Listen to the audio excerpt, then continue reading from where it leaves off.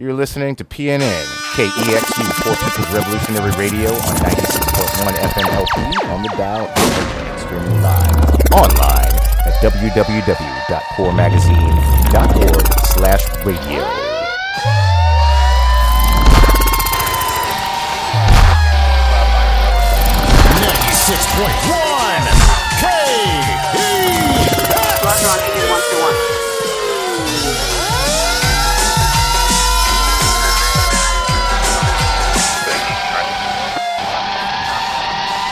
Roger. 34, 1 to C34, come in.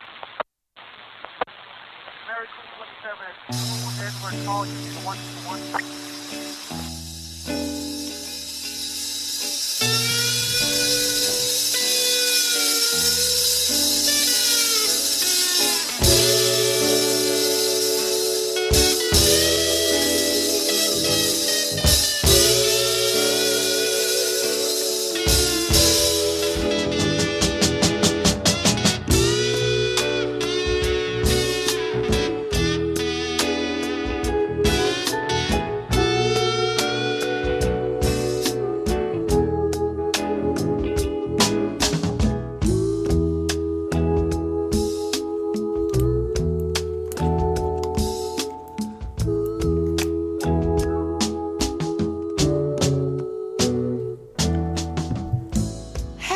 And this is KEXU 96.1 FM, Po People's Revolutionary Radio. I'm JV, and you're listening to Free Aslan. And we have a good show today. I'm going to be joined with special guest D, and she'll be joining us in a minute. Let me first give a little bit of news from Aslan Press, and I just want to say, first of all, it's important to recognize that today marks the 53rd anniversary of the founding of the Black Panther Party here in Oakland, Khalifa Aslan. And so this is a special day, when people came together in this community and organized such a politically inspiring organization that went on to inspire all of the other resistance groups within these false U.S. borders, and they were the ones that inspired the American Indian movement. They inspired the Brown Berets. They inspired the Young Lords Party. They inspired so many of these other groups to organize in their own communities. And so Black Panther Party is, always going to be remembered as the most politically advanced organization within these false U.S. borders to date. And so there hasn't been an organization that has surpassed what the Black Panther Party did and the legacy they left behind. And so that being said, I want to move on to some more news. And recently a good article came out in Vice.com, and this is had to do with military recruitment and specifically the U.S. Army, and it talked about how the U.S. Army met its recruitment goals this year by targeting students in debt. So, what they're doing is they're going around looking at the students who owe money, and they're targeting this population, this group of people. So that's kind of sickening, for anybody to target such a group that is of course struggling and desperate, and to use that in order to lure them into the military is just it's just they've sunk into, I didn't even think they could sink lower than what they have. So that's just a shame that they've gone to that length. But that's what they're doing. So and that's something that the Chicano moratorium addressed so many years ago. this year marked the 49th anniversary of the Chicano moratorium. Next year is going to be the 50th anniversary, and I was invited recently from some comrades in Los Angeles to go down to Los Angeles for the Chicano moratorium next year on the 50th anniversary. So that's what I'll be doing as well. So that's something that I'll be doing, and I'm happy to go down there and speak. There's a lot of comrades over there, and it's going to be beautiful to spend the 50th, which is a very important year, where it happened, where it first began in East LA. So it's something to look forward to. But another thing I want to say is, I want to mention, of course, I can't go throughout the show without mentioning Julian Castro, Julian. We want to make sure that, we understand that Julian, is not going to be anything, he's going to basically be the Obama for the Chicano nation.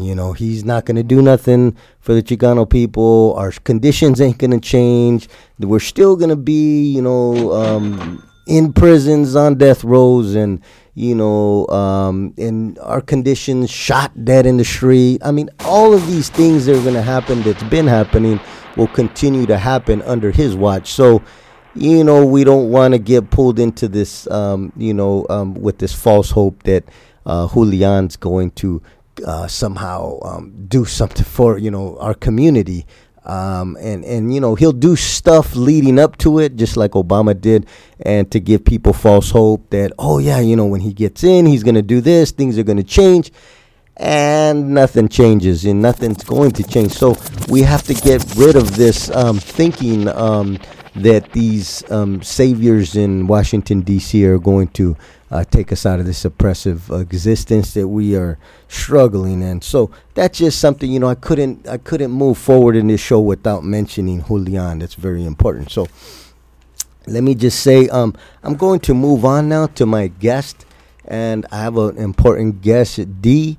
Dee is a Chicana activist who, she has a loved one in prison, and who's going through, all of the stuff that I've been talking about with the gladiator fights. And this is something that is an attack on our people. This is a deliberate attack on Aztlan, on the Chicano nation, and and it's not getting the attention that it should be. But this is a human gladiators. It's like dog fights, but they're doing it with human beings. So we need to make sure that we understand that, when our people are attacked, that there are going to be elements of our nation that are going to stand up and struggle and resist this. So this is what's going on. People are mobilizing and struggling against it. So let me just welcome Dee onto Free Aztlan. And Dee, are you there, Dee? Can you hear me? Yeah, okay, I could hear you perfectly now. Okay. Well, thank you and welcome to Free Aztlan. Thank you, and thank you for having me. Thank you so much for allowing us to speak on this, allowing the family members to talk about our stories. Oh, wonderful. I mean, your story is my story, and the stories that you speak of speaks on behalf of all prisoners, no matter where they're at. And there's a thing, just because what they're doing, I just want to point out before we get into the interview that, and by the way, I've recognized that your work, and you do good work, and you're doing things in the community that are very, they're very inspiring, and, that you are being a leader in the community on this struggle, and this is a campaign. And before we get into the interview, I just wanted to, and I know there's other people, other factors involved, other organizers and stuff, but I just wanted to be sure, and you probably didn't know I was going to do this, but I wanted to be sure and thank you personally on the air for your work and your contributions in this struggle. Thank you so much, and I thank the families as well for standing standing behind and, being a part of everything. Absolutely. And the families are probably, that's what led to the, the releasing everybody from the SHU with the solitary confinement struggle as well. So yeah, the families are definitely a backbone in any struggle when it comes to prisons and beyond. But let me get to the first question.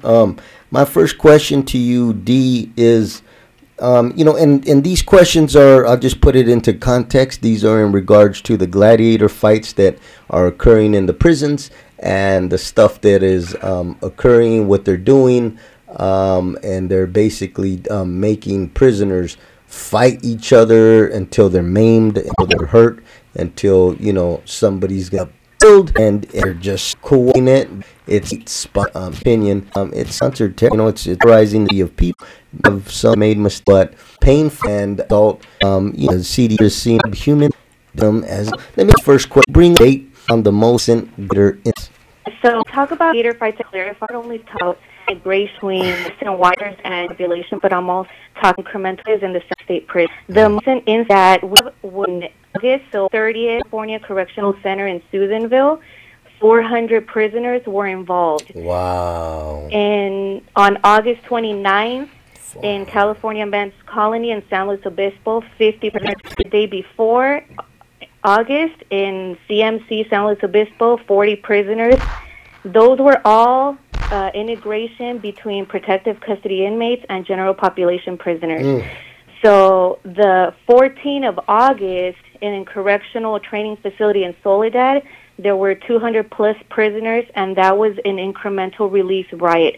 So both integrations are gladiator fights because the CDCR administration knows that the violence is going to happen, and they continuously keep on allowing it to happen. And I also want to state, in regards to these riots and incidents that are occurring, injuries, our loved ones are not only obtaining injuries from other groups, they're mainly getting major injuries by the officers' so-called non-lethal weapons, that they're getting shot in the face with rubber bullets and actually getting permanent damage like broken jaw, teeth, facial reconstruction surgery, force that shouldn't even be used in the first place. Yeah. So, I mean, a prisoner has already lost an eye also. I mean, officers took an oath to serve and protect our loved ones, and they're doing the exact opposite by allowing this violence to continue. Yeah. And, it's incredible that this is not, on the TV, on the news of every major, but then, we've got to see that the news, it's corporate news, mostly this mainstream news. So, but it's just, it is a good example. It's a concrete example that this so-called news, these major outlets, that they really don't have our interests in mind. If they did, they would be blasting this story all over the networks, but they don't. So it's just it's incredible that this goes on today. Because we read in history of all the horrible things that were done. 50 years ago, 100 years ago, whatever. But today, there's some horrible things still going on. You got human beings being used as human gladiators and, getting permanently injured and their lives endangered. And, and it's being done by the state of California and probably other states. So, exactly. And just because it's legal doesn't mean it's okay, and doesn't mean that people should allow it to exist, because we got to always remember, slavery was legal at one time. That was legal, but that didn't make it okay. Another thing is, in Hitler's Germany, putting people in ovens was legal. That was legal. That was perfectly legal. It didn't mean it was okay. And those who resisted, that, they ended up on the right side of history. And, history books are talking very good about them right now. So just because something is legal, it it doesn't mean that that it's okay. So we got to remember that just because something's legal, it doesn't mean nothing. So Right. we know, and not only I wanted to talk not only of the physical effects, but the long-term psychological effects as well. That's something that people are going to be dealing with forever until they pass on, because they got something called PTSD that many people get from trauma. And if you're being sent in a 400 man gladiator fight, I don't know too many things that are more traumatic than that. 400 Right. people in a gladiator fight, and then there's gunshots and weapons possibly. I mean, I don't know what more traumatic episode that we can get to than that. That's and so and in the guard's eyes, it's just it's fun and games, but this is our community. These are our people. These are our family, our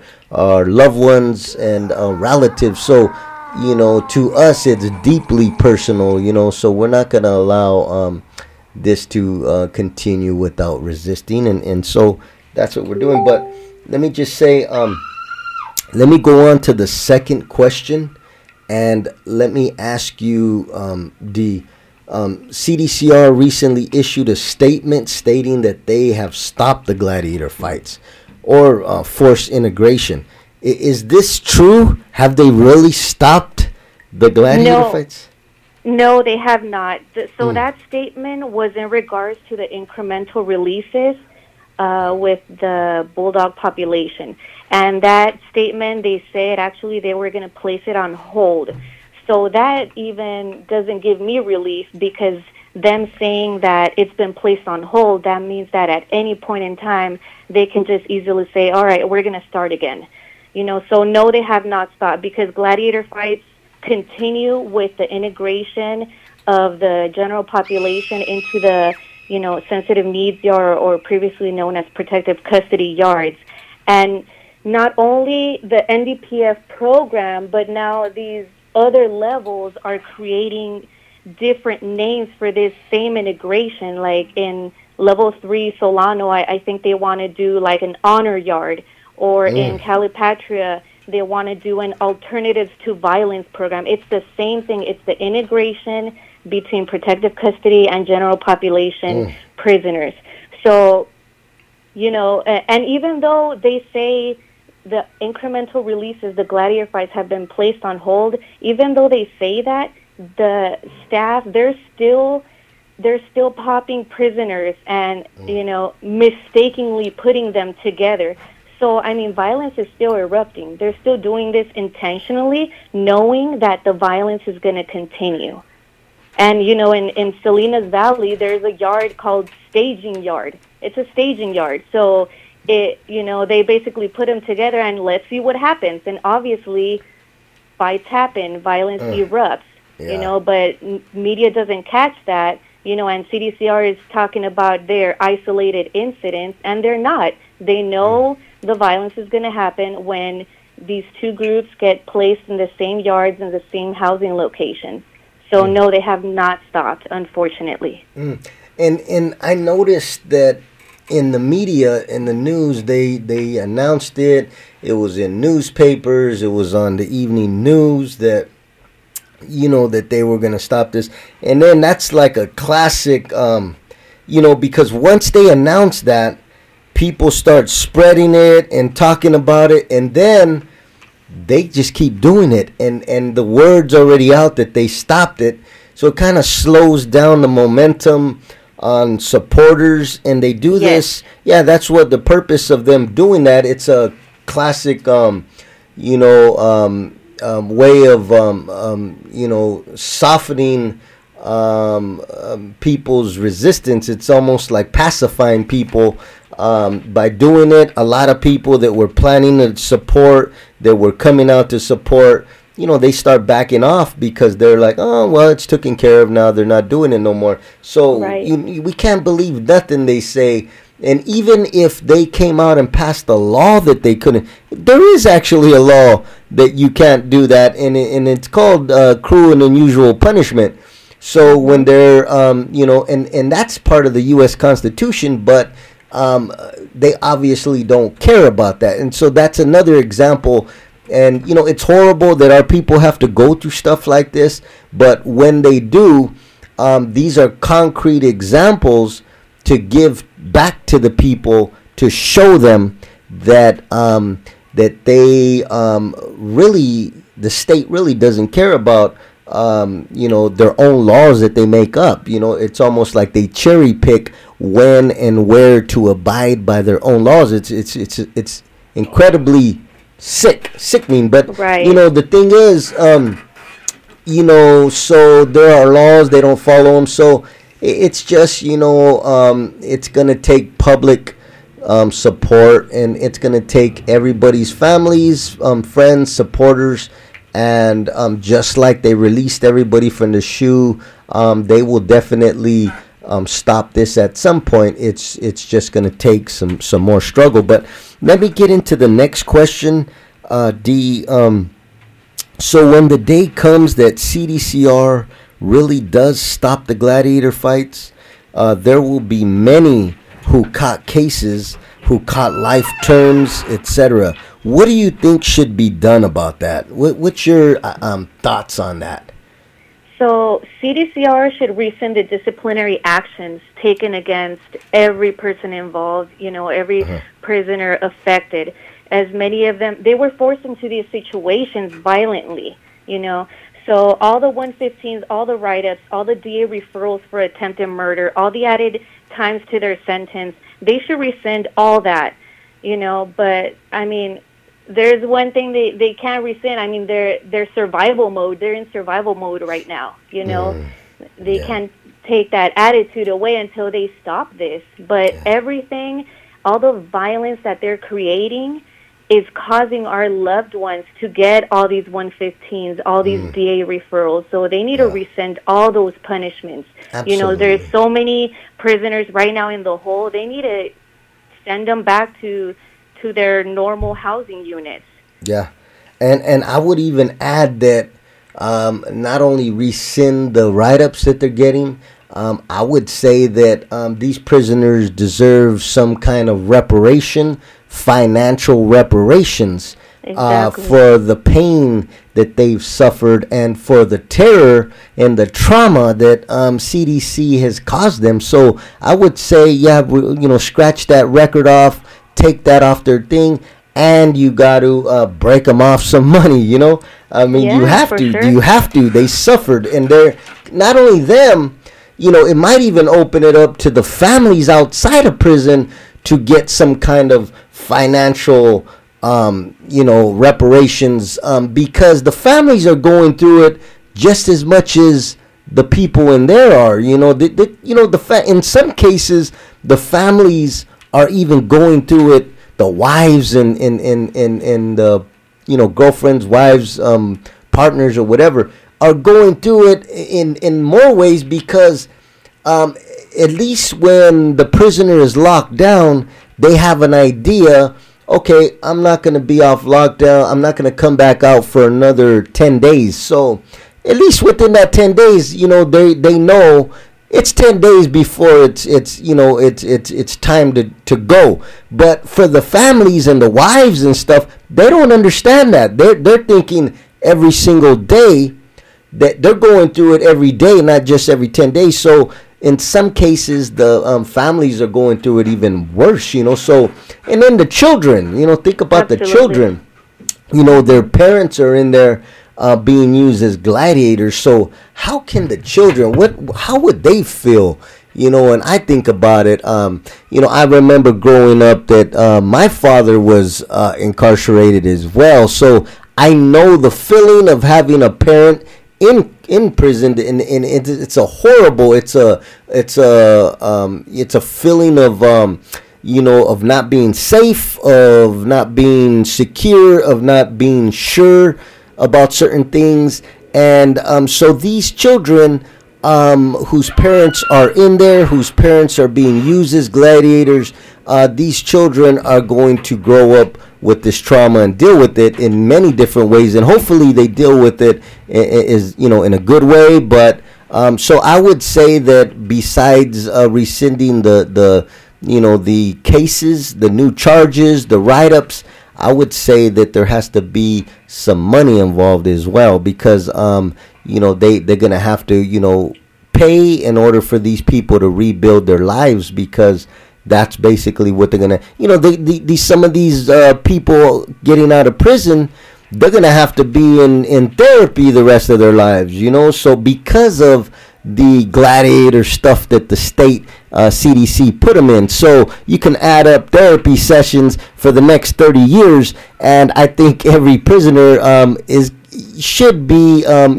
compensated a pretty penny. So that's something that I think that organizations and groups that work in the interests of prisoners should start talking about. I think that they should look at that we not only want the charges dropped, but we want some compensation as well for these men to be able to heal properly through therapy, and then help their families to maybe their whole family needs therapy now, and you could add that up. So I think that all of that has to be taken into account, and the longer that the CDC is doing this, then the more money they should be paying in order to get people to heal from this trauma. So that's absolutely, especially those prisoners that have gotten permanent injuries from this already. Wow, you're absolutely right. I mean,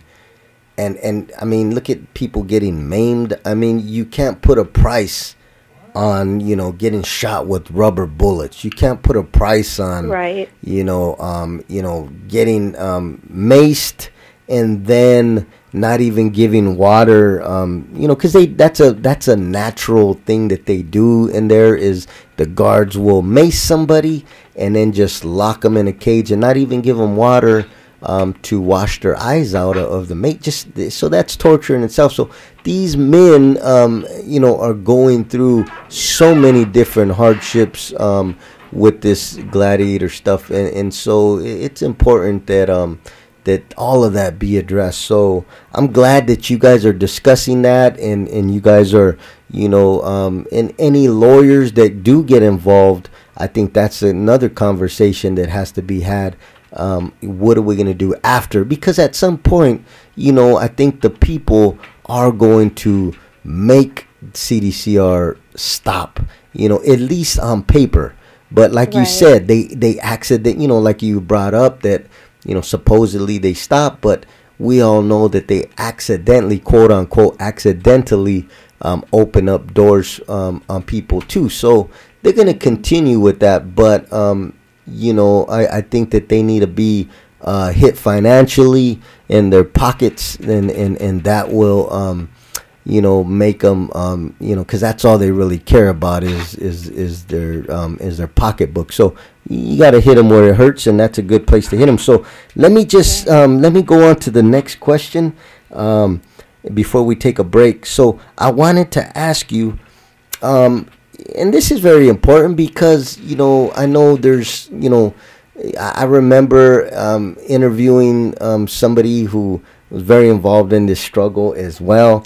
And so I just want to hear from you, though, who started this struggle, who was, well, I shouldn't say started, but who, in your opinion, is one of the main organizers who helped this campaign to end the gladiator fights and struggle against them, at least? Well, back in May of last year, I got a call from a really good friend of mine, Ruthie. Her loved one was also incarcerated, and she was the inmate family council chair at the prison he was housed at. She was initially advised about the non-designated programming facility and was provided with some documents, that stated frequently asked questions about the program. So she called me and she said, hey, they're starting this program. And at first we kind of laughed it off and we're like, that's never going to happen. There's no way CDCR is going to be crazy enough to integrate protective custody prisoners and general population prisoners. We just didn't think that they were actually going to do it because of the violence that, we knew was going to happen. Yeah. So after she called, after a little while, we knew that CDCR was serious about this, and they actually started, with a calendar of what prisons were going to integrate and when. So I created a document, and we started passing it out at the prisons, kind of like contact your governor, contact your legislators, things like that. Then she created a Facebook page and an email address, and it just blew up after that, and we rallied at the state capitol. We've spoken to legislators. We've actually spoken to Ralph Diaz, the secretary, and his command staff on 2 occasions. We've protested at a bunch of state prisons. We, sent countless emails to the ombudsman, to the secretary, Ralph Diaz, undersecretary Kathleen Allison, director of adult institutions, Connie Gibson. We've advocated for our loved ones in IFC meetings. We've blown up the officer of Inspector General's office. We've contacted the Department of Justice. We've contacted the media. We've gotten families together. I mean, anything you can think of, we've done, and we're just going to keep pushing. And we're actually thinking about going back to the Capitol because they're getting ready for next year's plan. So we're really pushing for a public safety hearing with the legislators. We want the legislators to hear our stories and hear the violence that's really happening in California state prisons today. We as family members, we're here to give our loved ones a voice. When CDCR just attempts to silence theirs, we're here to fight, and we're not going to stop. We're going to continue. I love that. That's just so beautiful. And that's the only way that things get accomplished if people do not stop fighting and struggling, and it just doesn't stop. It will never stop. So, and that's the only way you ever get anything done, especially going up against, an oppressor. And this is, the state is an oppressor, and so this is, serious. People's lives are being lost. People's are being maimed. This is as serious as it gets, and it's just beautiful to hear and so you were right there with Ruthie, and and so you both, I would say, and I would say, looking at it from an outside perspective of somebody who's not there with you all, I would say that it sounds like that you both have led this campaign to abolish these gladiator fights. So I'm very very glad that I've come to meet you, and and I think that what you all are doing is more powerful than probably you guys even know, because it's just inspiring so many people to see you guys doing this without, you guys ain't doing it for a nonprofit, for a this, for that. You guys are doing it because you guys are the loved ones of these prisoners. So that is something very powerful when somebody does something totally without financial compensation.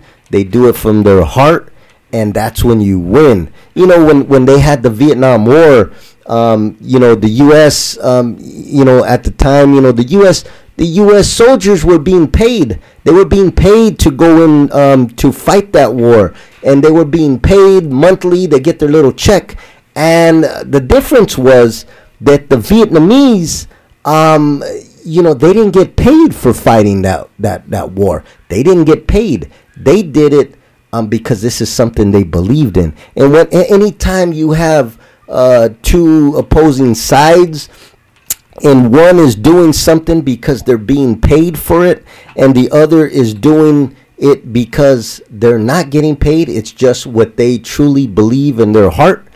The ones that are doing it because of what they believe are going to be the ones that win in the end. So I think it's wonderful. I'm glad I met you, and I enjoy seeing everything you guys are doing, and I look forward to continuing to support you all in every way that I can, and to have you all constantly on Free Aslan. And I love it, I love having you, all of you. I love it, it's wonderful. Yeah, it's very inspiring, and it's beautiful. I know the people in prison are just like, it's just, they love it just like I love it. So it's just very inspiring to see this happen. So, but with that being said, we're going to take a short break, D, and we're going to hear some music right now. So we'll be back in a minute, and then we'll continue with our interview. But so we'll be back in a minute with you, D. Okay. Okay, and this is I just want to announce to the listeners that we're going to be listening to a song, and this is Inner City Blues by Marvin Gaye, and this is going out to Guayawi.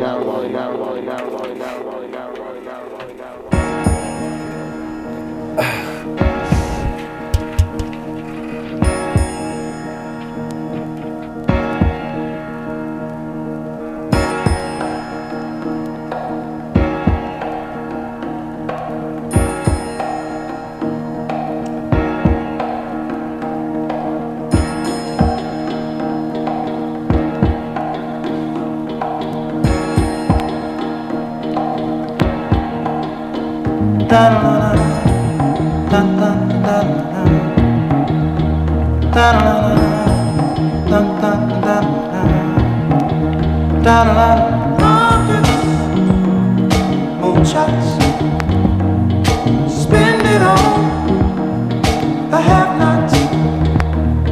Money, we make it.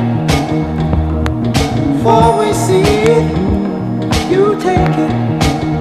Oh, make me wanna holler the way they do my life. Yeah. Make me wanna holler the way they do my life. This ain't living, this ain't living. No, no, baby, this ain't living. No, no, no, no. Inflation, no chance to increase finance. Bills pile up, sky high.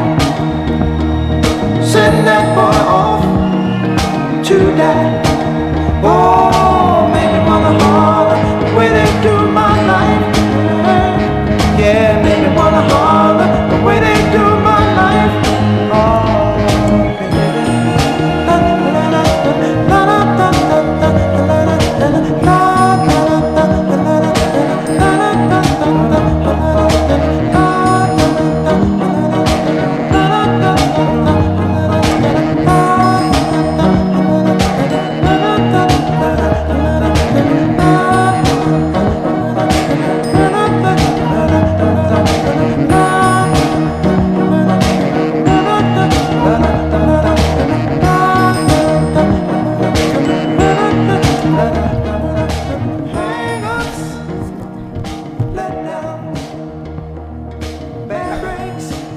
And this is KEXU 96.1 FM, and this is JV, and you're listening to Free Aslan. And so D, I want to welcome you back to Free Aslan. Thank you. And before we went on break, we were talking about your contributions, and you and Ruthie, and I've had Ruthie on the show, and she's the same. You guys, wonderful. I love it. But let me ask you this next question. And this was, I was really shocked to hear this. But when we're talking about this 200-man gladiator fight at Soledad Prison, my question is it true that the day before the 200-man gladiator fight at Soledad, is it true that Ralph Diaz visited the prison? And also, can you explain who Ralph Diaz is to the listeners? Yes, so Ralph Diaz is CDCR's secretary, so he's the main person in the California prison system. He can easily stop incremental releases and stop the integration today. If he wanted to, he could say stop, and that's it. He did speak to influential members the day before the 200 prisoner riot at Correctional Training Facility in Soledad. He spoke to them. He knew and understood that there was going to be violence the next day, but yet he refused to stop it. He was mainly more concerned about his image, talking about he's the first Chicano, CDCR secretary. How am I going to look? It was all about his image. So he didn't know human safety. He didn't even think about that.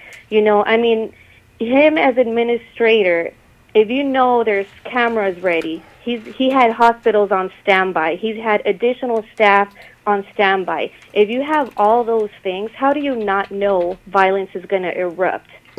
CDCR is claiming they don't know why this violence is occurring. They don't know. But when you have a clear indication, when you have all these things set up for a fight, it's going to happen. Yeah. So they need to stop saying that they don't know that it's going to happen when they clearly know and understand that it is. Absolutely. And I just say for the record, and this is just my opinion, but I just say that Ralph Diaz is no Chicano. Ralph Diaz is a coconut. So I just want to say that for the record. That's my personal opinion. But anyway, absolutely. So they know what's going on. They know way in advance. They know what is going to occur, and they know this because every time they've let out certain people together, that there has been conflict. So they know very well. And Ralph Diaz or anybody else that's up there in the CDCR has been involved in the CDCR for long enough to know exactly how their corporation, their business runs. So, it's like saying a CEO at a certain corporation is not going to know, how something is going on. I mean, they know the ins and outs from the top to the bottom. So Ralph Diaz, but that is, and like I said earlier in the program, it's horrible that our people go through these different things. But at the end of the day, there's always a good lesson involved. And the good lesson with Ralph Diaz is it shows people, it shows our communities where he really stands and how he really feels about our people. Because eventually Ralph Diaz may be running for governor.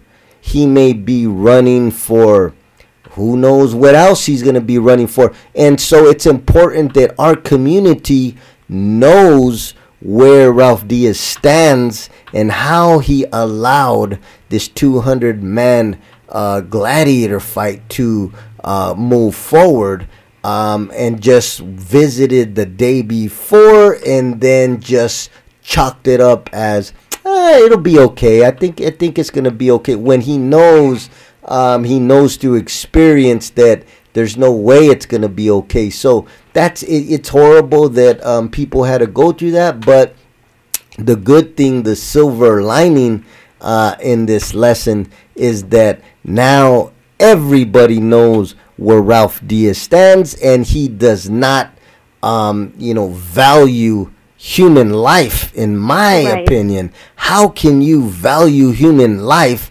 and stage these gladiator fights? And so that just tells us what kind of a person this man is. And in my opinion, anybody who does that is just simply a monster. I just can't even imagine being in the same room with someone like that. But anyway, let me move on to the next question.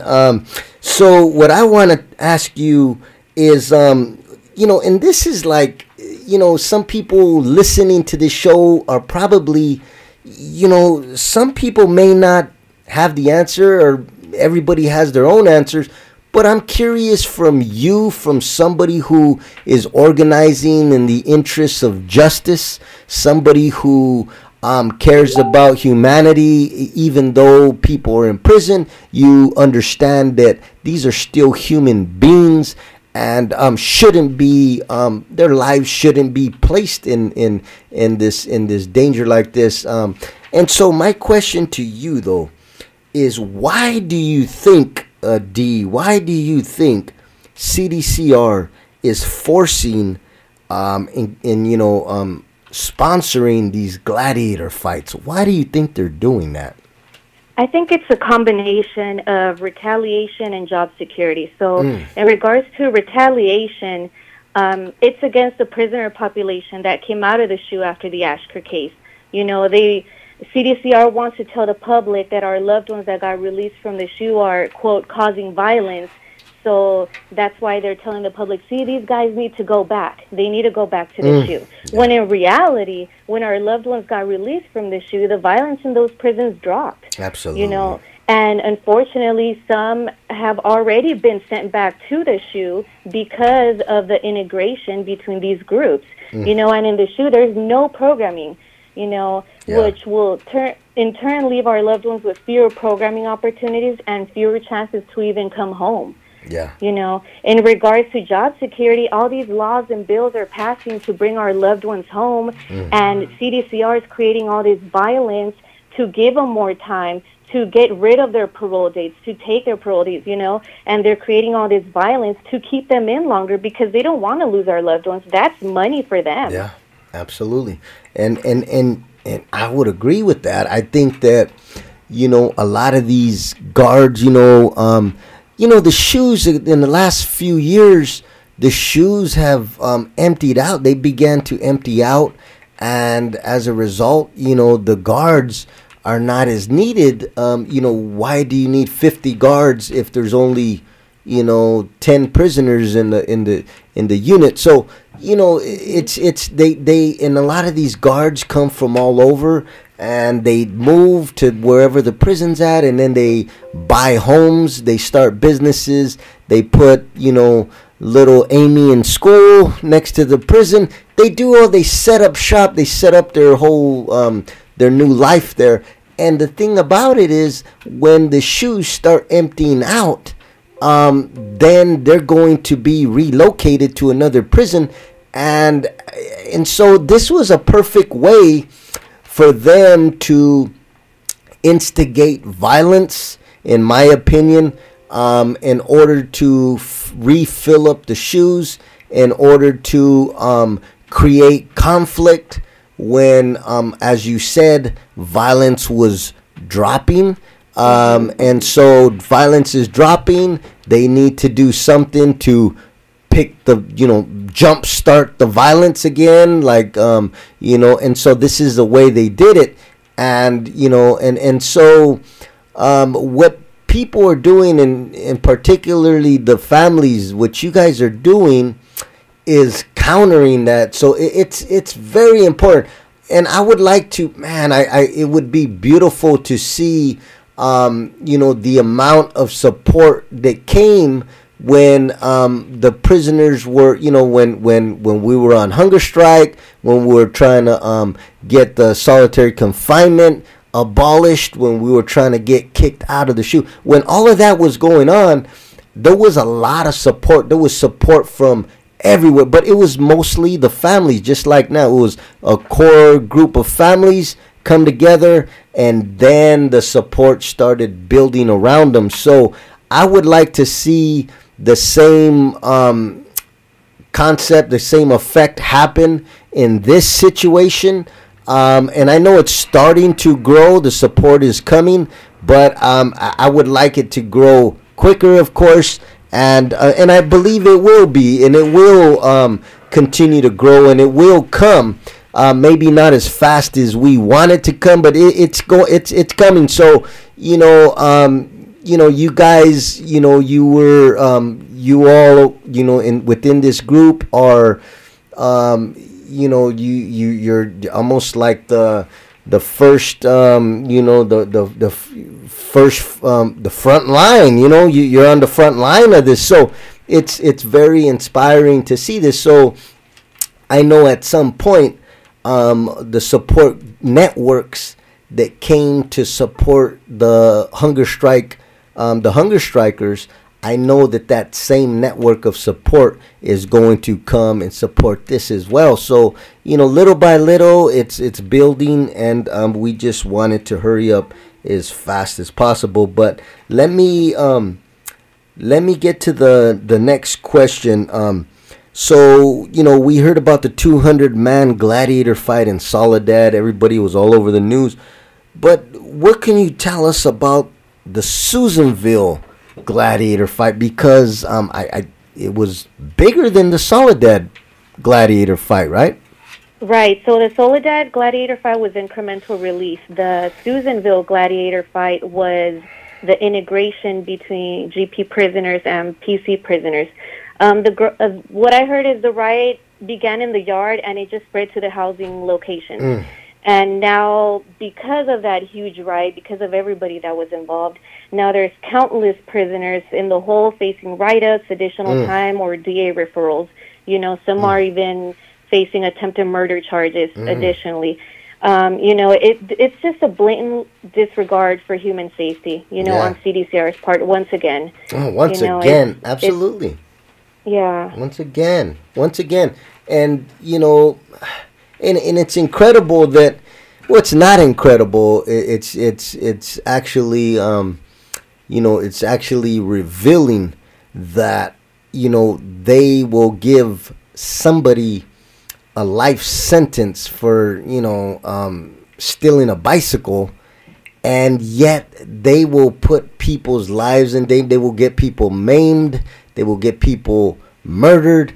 And they don't get 1 day in jail. That's and like I said, it's really revealing, because it's like what bigger example do you need to see that they do not have our interests in mind? And so, it's horrible. Our people go through stuff like this, but once again, concrete example. Like, this isn't stuff that I'm making up, that I'm, fantasizing. These are concrete examples. Look, they don't care about us. So here's another one. So in that aspect, that's the only good thing that comes of it, is that we are able to educate the public that they do not have our interest. And CDCR, they put the R at the end, rehabilitation, but when you are sending 400 men, like some, back in the Colosseum, the Roman Colosseum, you're sending 400 men to fight to the death. That just doesn't sound like rehabilitation to me. And so, and that's the only good thing that came out of this situation, is the educational aspect to the people's families, the prisoners' families, the prisoners' communities. They come from our communities. These are our communities, and so our community members, they're in their pain for whatever, but nobody does it. Even dogs don't deserve this. In the kennels, in the shelters. If we were to see people doing that to dogs, they would be all over every single news channel. They would have this person, man, they would have them in court. They would and yet when it's human beings, but just not any human beings, and that we got to keep it real. These are mostly Chicano prisoners that this is occurring to. And once again, when it comes to Chicano prisoners, nobody gives a damn. And we saw this, and I'm not just talking in fantasy. We seen this with the solitary confinement. That's torture. The Supreme Court said it's torture. So you were torturing, thousands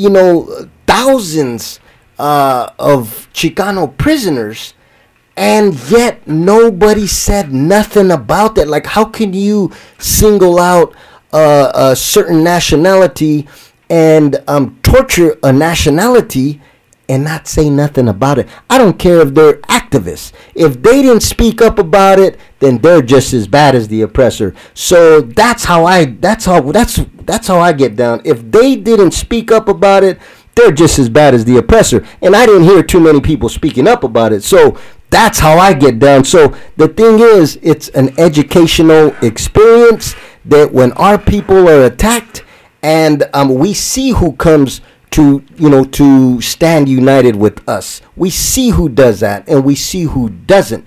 And so this is another concrete example, another educational experience that the Chicano nation has in order to see who are our friends and who are our enemies. So that's the beautiful thing about it. But let me just let me leave you with one last question. I have one last question.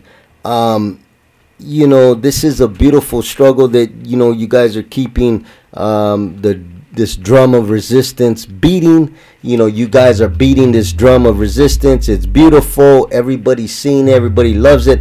The prisons, they are very, I know they are very, not only happy, but they are very proud of you all. So let me just ask you this. How can people get involved in this struggle to stop state-sponsored gladiator fights? So we do have a couple emails that people can write down if they want. The first one is no NDPFS, and I'll repeat it, NON, D as in dog, P as in Paul, F @gmail.com. Or the second one is CTF Soledad Lockdown @gmail.com. And, they can contact us at both of those emails. I also, before we leave, I do want to give a great big shout out to Ruthie, who started this all, created a foundation for everyone. I mean, she deserves it. Without her, I think this whole integration would have blown up already, even more to the extent as what it has been already. And, also to Melissa Lopez, who's been down to protest everywhere. I mean, I just tell her the day before, let's go to Sacramento, and she's there. She's there with me in the car, in the plane, whatever it is. Beautiful. And a little, to all the family members that are not involved, don't wait until your loved one is hurt, because we see that a lot. When your loved one is hurt, it's too late. We don't want our loved ones to be hurt. You have to, rise up right now. Come join the fight. I know you're scared. We were scared, but you know what? Somebody's got to do it, right? Somebody's got to step up and say, let's go. Let's do this. Absolutely. Yeah, you're absolutely right. Somebody's got to do it, and and you guys are doing it, and everybody has to get involved. This is, in my opinion, this is the most important campaign within the prison system right now, besides death row. This is something that all prisoners' families, friends, community members should focus on this. And this is something that we all need to participate in and get involved in. And as I said before, Free Aslan fully supports, because we're talking about, this is the Chicano nation that's being under attack. So we definitely support every aspect of this struggle, and hopefully we'll be down there, at least maybe in the Central Valley in the near future, so we can all meet up and maybe even do some live interviews as well. That'll be beautiful. But I just want to let you know, you and Ruthie and all the other families, and all of the the families and the wives and the brothers and sisters and all the relatives, that we have to continue this struggle, and this is an attack on all of us and on all raza, and that we need to stand and confront this oppressor, and this is the same oppressor that's been doing this in various forms for hundreds of years. So this is nothing new, but it's beautiful to see different approaches to this oppression as well. And you guys are coming out with different ways that that are different. So I just want to thank you once again, D, and I really am inspired, and I really am happy to have crossed your path. So thank you for coming on to Free Aslan. Thank you, and thank you for having me. Greatly appreciated. Absolutely. And this is 96.1 FM. This is Free Aslan, and I am JV, and I will talk to you next week.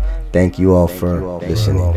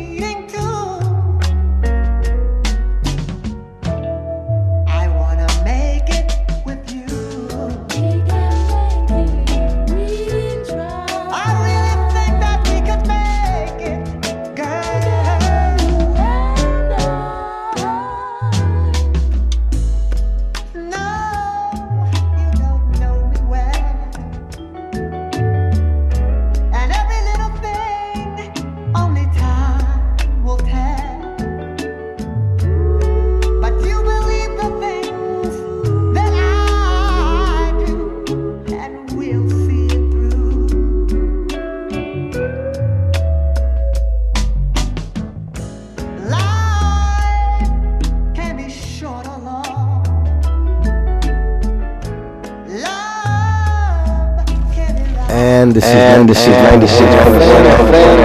Listening to People's Revolutionary Radio. I'm JV, and this is Free Aslan. And we have, this is a guest that's been on here many times. He's a repeat offender on Free Aslan. He comes through, does his thing, and then he's just hit and run. So we love Brother G7. He's here, and he's like the artist in residence for Free Aslan, and he's here on the couch. He lives right here. No, he doesn't, but he's always here supporting, and he has some very good music that he writes, in order to support different struggles going on. So welcome to Free Aslan, Brother G7. Thank you, brother. I'm here here another week, and I'm just gonna keep speaking them facts to the people so we can come together. Beautiful. And stay united. United we stand, divided we fall. That's it. That's it. That's all. So let me ask you, have you got some new music for us? Yeah, I do. I just have a little bit of criteria too that I wanted to speak on. Okay. This I got out of your book. This is, we have the choice of voting for this oppressor or that oppressor, the smiling oppressor or the frowning oppressor. But our circumstances never change. The possibility exists for Raza to be bought off by American imperialism and to become a reactionary force as a group, helping to uphold U.S. imperialism, not just here in Aslan, but throughout the world on a mass scale. We must educate our people and provoke a class consciousness in order for us to be successful. Damn, and that's from the book Chicano Power and the Struggle for Aslan, right? Yes, sir. And you love that, but it's just a beautiful book. Those who haven't seen the book need to, you could get it online. They got it on everything. Amazon.com got it. Barnes and Noble's got it. Even Target.com got it. So you can find it online. You Google it, Chicano Power and the Struggle for Aslan. And that's a history book. It's a political manual, training manual, organizing tool, all of the above, all in one. You get everything in one-stop shop. So get that book, read it in study groups and whatever you got to do. So, but back to the Brother G7. So do you have some more music, brother? Yeah, I do. Okay. This is these are just a couple songs that I wrote and I'm ready to record. Okay. But I haven't mastered and mixed them yet. Okay. But emancipation or proclamation, this is my declaration for an independent nation. No KKK, we're eliminating the racism, trying to occupy our land with imperialism. Colonizing our mind, horizontal crime, have us all doing time at the drop of a dime. Label us gangsters and thugs, throwing up signs. This was designed by the white men on the inside. Majority of the population is minority, recruiting us into the military is their priority. Have us killing each other as the war exceeds. All my sisters and my brothers from another seed. I got this 2020 vision, you know I can see the rainforest. You still stuck on the eucalyptus tree. So the message here, to promote unity, there gotta be an end before there is a new beginning. That was fire right there. See, I love, that's what I love about G7's music, is that he mixes current day struggle, real, things going on, especially, what's going on in Washington and all that stuff, and he sprinkles it in his music, and so he's educating you while entertaining you, and I love that. That's why I love G7's music, and he's still writing. He got a whole book right here. So how can people get a hold of you? What if somebody wants to buy your music? I mean, do you have a email or anything? SoundCloud. Just find it all on SoundCloud right now. Spotify. Okay. It'll be on YouTube soon, but we're shaking the Confederates right now, so I gotta be careful with how I release this. Yeah. But so SoundCloud it. Yep. Definitely, it is our right and our duty as a people of this nation to alter or abolish any government that doesn't secure our unalienable rights, including life, liberty, pursuit of happiness. So basically, we need to come together, all of us, the whole country, and put to a stop this oppressor. And I don't want to spend too much time on 45. But he is the main cause of. Yeah. He's the main cause of this. He's been nicknamed Colt 45 for decades, man. He put together this plan, man, to take over the land, and that's the whole thing. They stopped migration coming up north so they can start migration going south, and so he's bringing all these racist states down south, coming and taking over our land on this sacred land. They can't drill and build here. They're not supposed to. Yeah. So that's the main thing is getting 45 up out of there, and I agree with the whole Julian Castro thing. He's just another Obama. He's gonna come and try to give visas to the people to our people in the concentration camps, like he's doing a big, deal for the Chicano, people. But really, he's just a puppet. Yeah, he reminds me of Ralph Diaz, the coconut. That's exactly what he is. But, Julian, he's going to fool a lot of people. He's going to bamboozle a lot of people. So, people got to be very, you got to be on it, because they talk a good one. They get in office and, they do the same thing that's been done for the last, couple hundred years.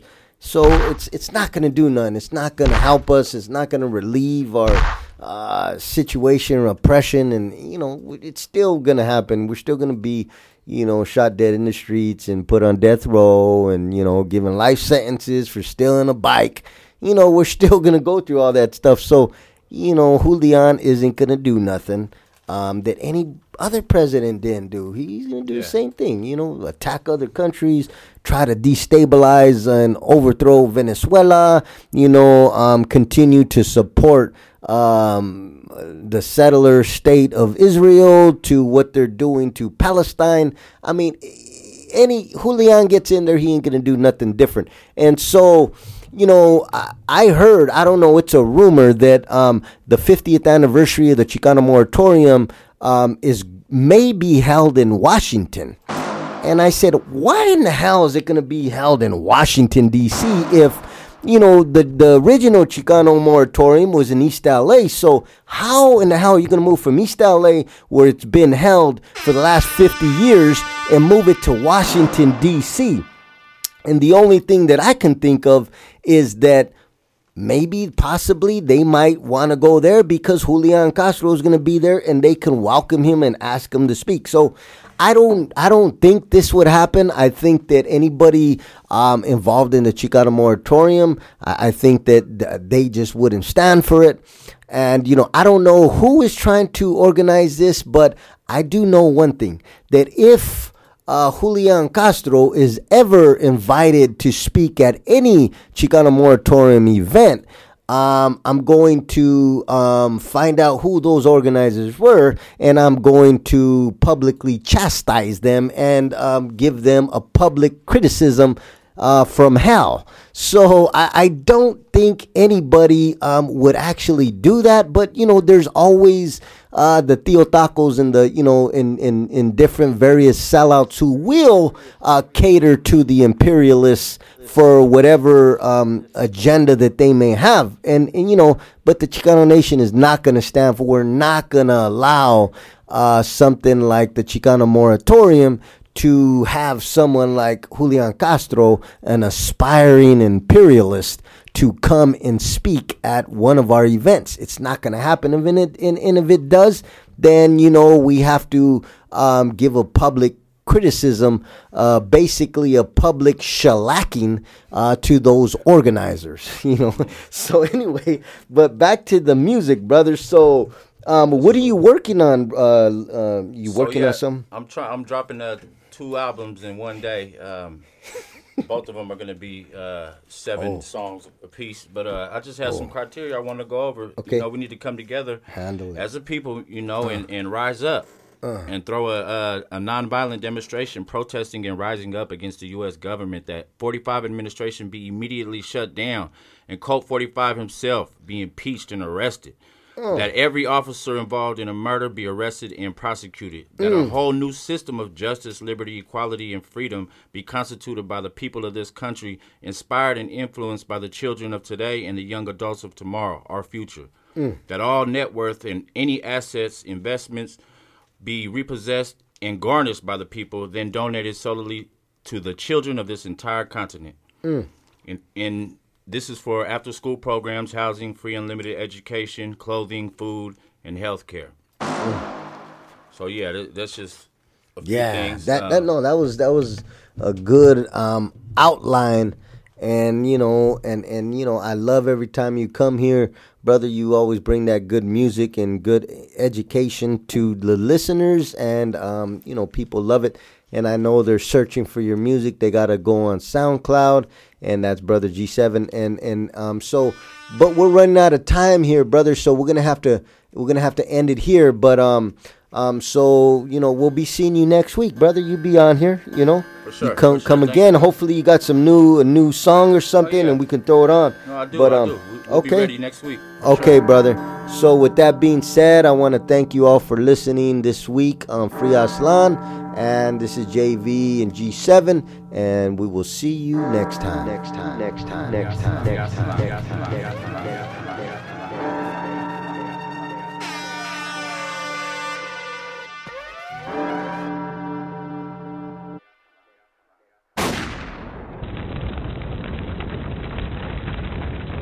I know you're gonna dig this.